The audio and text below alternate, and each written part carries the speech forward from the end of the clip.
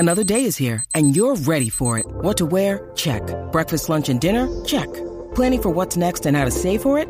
That's where Bank of America can help. For your financial to-dos, Bank of America has experts ready to help get you closer to your goals. Get started at one of our local financial centers or 24/7 in our mobile banking app. Find a location near you at bankofamerica.com/talktous. What would you like the power to do?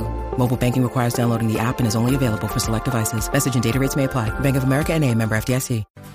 Desperately unlucky was Sophie Locke not to get a free kick. In fact, she has. She makes no mistake, and that is a beautiful moment. She points to the sky. Every one of her teammates gets to her. I almost had premonitions about her kicking the first goal. Just knew she was so hungry for that first goal for her mum. And yet it was pretty amazing. Yeah, it's very emotional. Yeah, fantastic. Really fantastic.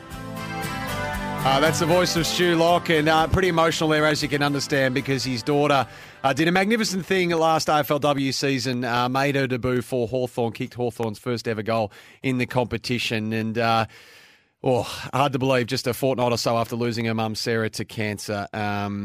Sarah, it's a great pleasure to have you in the studio.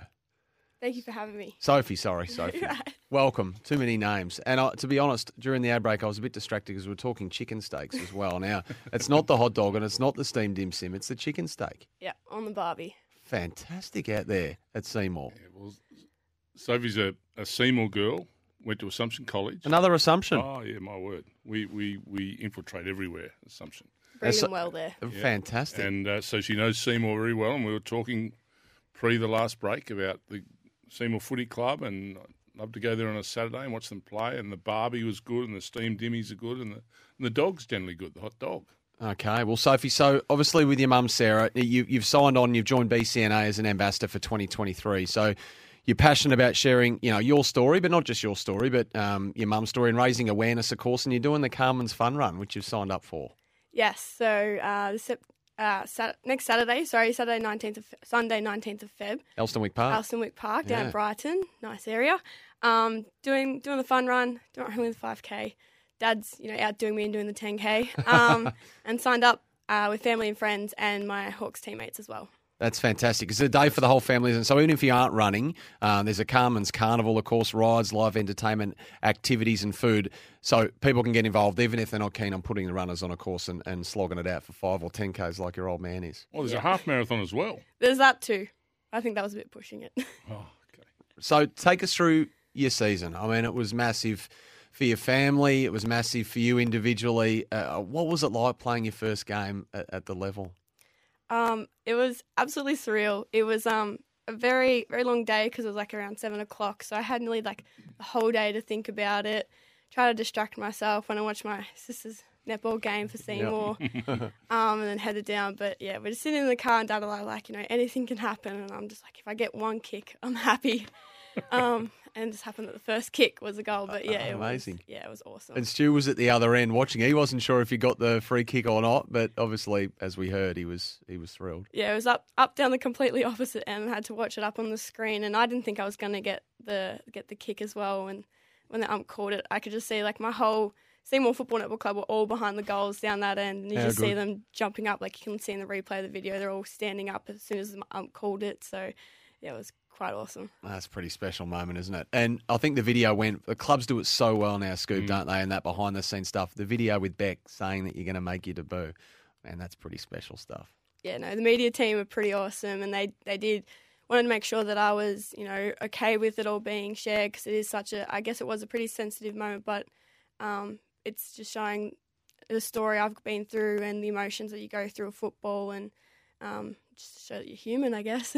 Yeah. I mean, everyone, look, unless you've been in that position, it's hard to know how you're going to react. I mean, it was so soon after. I mean, was there any reticence at all to play? I mean, were you always happy to make yourself available to play? I mean, what was your thinking at the time? The weeks leading up to it was very, I guess I was a bit on edge, and Mum was always I had a pracky match coming up, and Mum was just it's okay, just, go and play. She was always go and do it, go to training, go to the footy camp. And I was always hesitant to stay home. And I just knew it's her club. She was the original Hawthorn supporter, and she's the reason we went for Hawthorn growing up. And I actually went to training, Captain's Run, the day after Mum passed, and the club, Jack Gunston from the men's team, were just like, we want to wear armbands for your mum, and I just thought that is so surreal that the team she supported are going to be basically supporting her. So, yeah, it was kind of, I knew I had the support around me to play the game and play for the club, so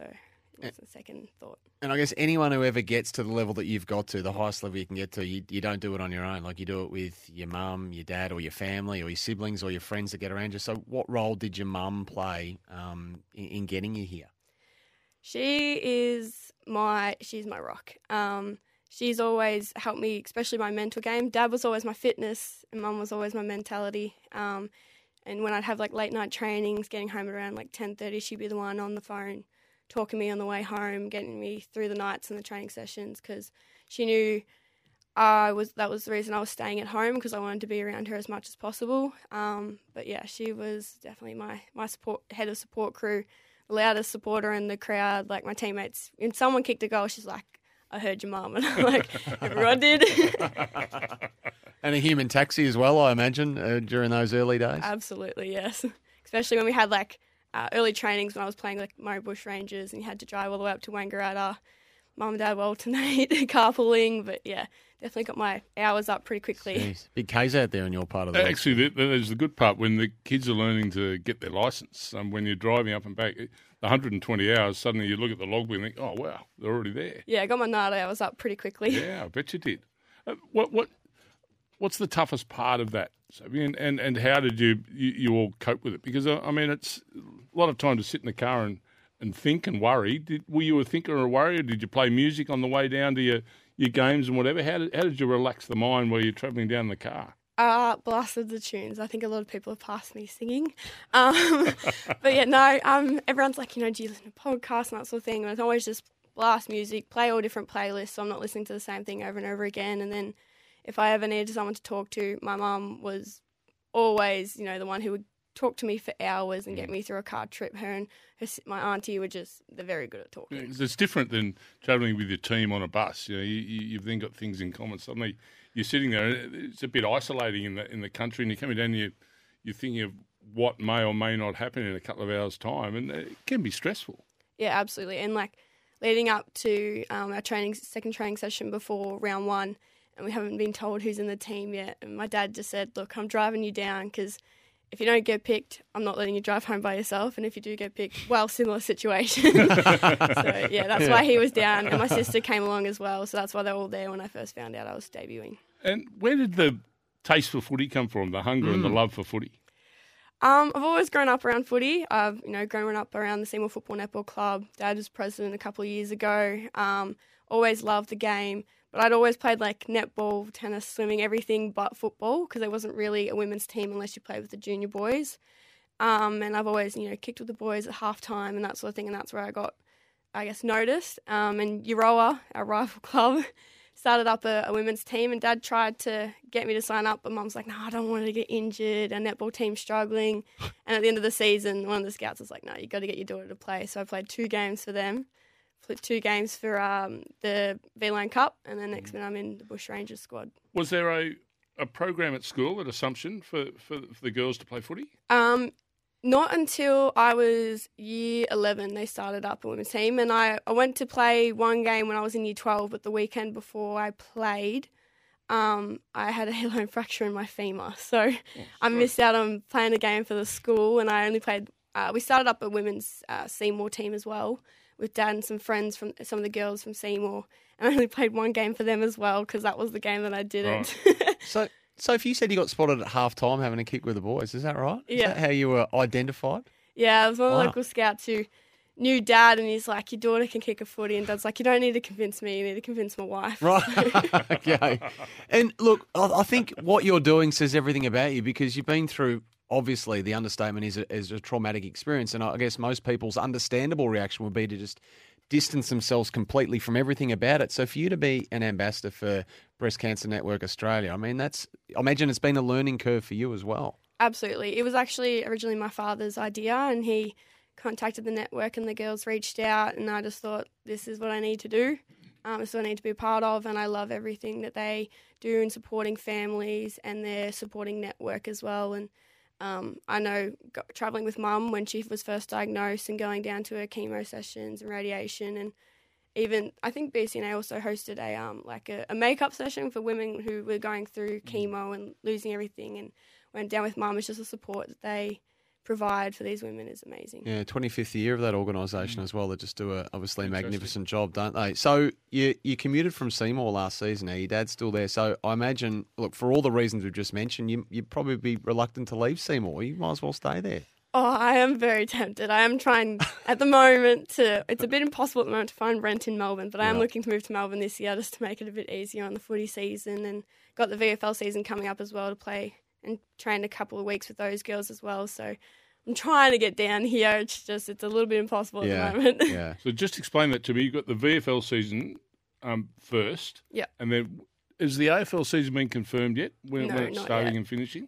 The word is it's around August again. Right. But I think so I'll same play. time. Yeah. So I'll play a couple of games with the VFL girls, break, pre-season, AFLW season. And what side are you with the VFL? Box Hill Hawks. Box Hill Hawks. Okay. Sophie, so good to see you. Well done on what you're doing. Well done on a magnificent first season, and I'm sure many more still to come with Hawthorn's AFLW team. We wish you the best of luck for the VFL and obviously AFLW after that, and hope you get through that 5K Carmen's Fun Run okay on the Sunday the 19th. I hope I do too. Thank you guys for having me. My new favourite team.